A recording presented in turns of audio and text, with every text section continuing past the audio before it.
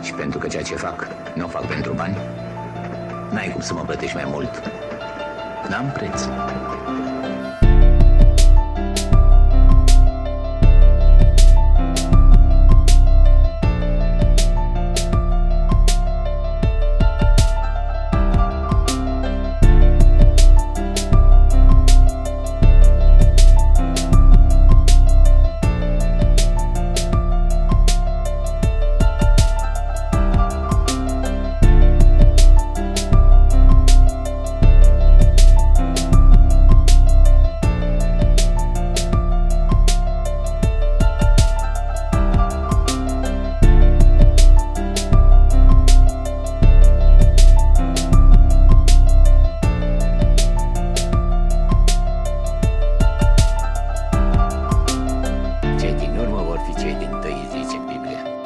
Asta e moștenirea pe care voi eu să o las.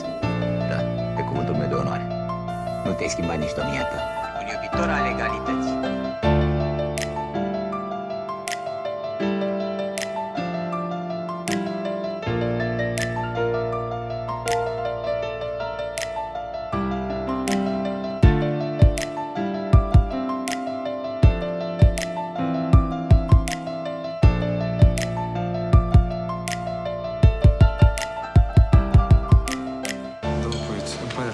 Nu pot să merg mai departe, e sub demnitatea mea. Demnitatea ta? La banii tăi tu îți permiți să ai demnitate. Hai să spun o poveste. Prin anii 50, când eram și eu tânăr, visam să ajung mare scriitor, ca tine. Știi cât m-au costat cărgăunii ăștia? 5 ani de jilava. Tovarășii n-au apreciat manuscrisul. Acolo, la pușcărie, afli cum stă chestia cu demnitatea. O țigară la gardian, o zi de demnitate. S-au terminat țigările, mare atenție când te apleci.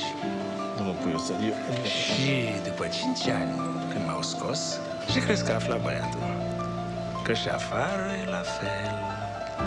Așa că demnitatea ta să te bagi matale în poponeț, ca să nu te bagi alții pe lor. Notă la masa asta!